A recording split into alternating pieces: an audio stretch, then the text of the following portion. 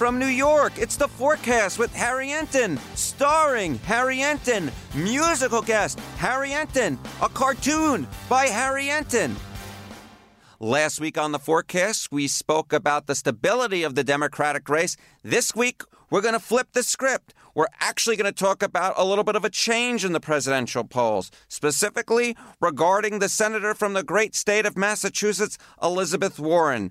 Yes, it does seem to me that if you look over the longer trend line, the senator from Massachusetts has in fact seen some rise in her poll numbers over recent months. For instance, if you were to take an average of national polls over the month of April, you would see that Elizabeth Warren averaged approximately 6%. If you then looked at an average of the polls over the month of May, you would see she averaged 9%. And if you look at an average of polls over the last 2 weeks, she's averaged 12%. In other words, over the last 2 months, Elizabeth Warren's numbers have doubled. But it's not just nationally. In the state of Iowa, where our CNN Des Moines Register Mediacom Seltzer poll came out over the weekend, what we saw Elizabeth Warren ringing in with 15%. That's her best showing in a live interview poll from the First in the Nation contest so far this season. She also had the best very favorable rating among those who said that they would caucus in person at 38%. That was even better than Joe Biden, even though Biden was leading the pack overall in that poll with 24%. Or let's go out to the state of Nevada. Of course, Nevada holds the third in the nation contest. The caucuses out there will occur after Iowa and New Hampshire. And what do we see there? We saw Elizabeth Warren ringing in with 19%. That was good enough for second. Again, Biden leading the field at 36%. But a key point in that poll was that Elizabeth Warren came in ahead of the other person that she's competing with for the very liberal vote, Bernie Sanders, who only got 13% in that poll.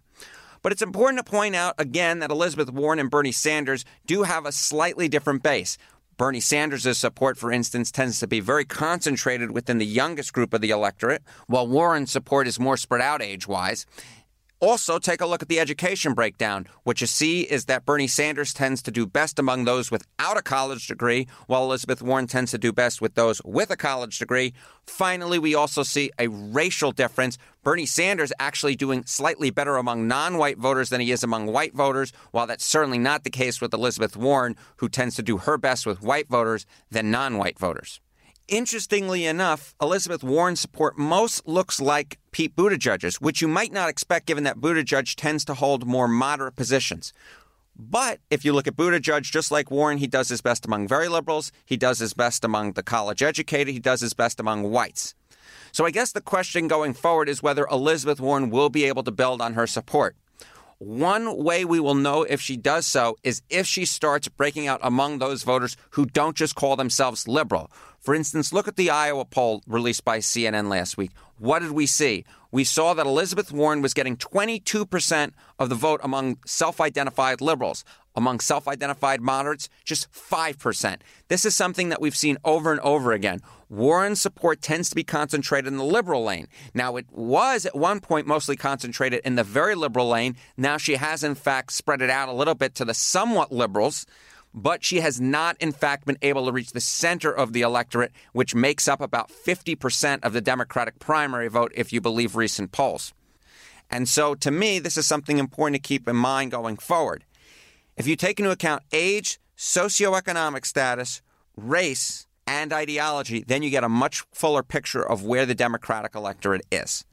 Further, let me just continue to point out, Joe Biden leads this Democratic race, folks. He still is ahead. Just because Warren is moving up in the polls does not mean she is the most likely to win the nomination.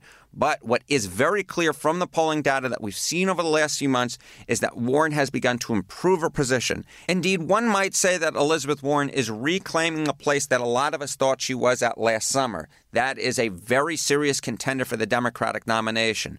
You might recall that Chris Cillizza and I ranked her number one in our power rankings, and that's because we looked at where the direction of the party was going, more liberal and nominating more women than ever before. Obviously, Warren fits both of those, and it seems to me, as she's gotten back out on the campaign trail, voters seem to be remembering what it was they liked so much about her.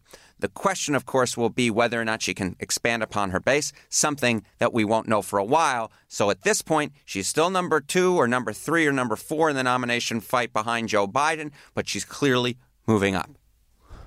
Well, that's it, folks. This has been The Forecast with Harry Enton. I want to thank you for listening. If you like what you heard, subscribe. Apple Podcast, Stitcher, Google Podcast.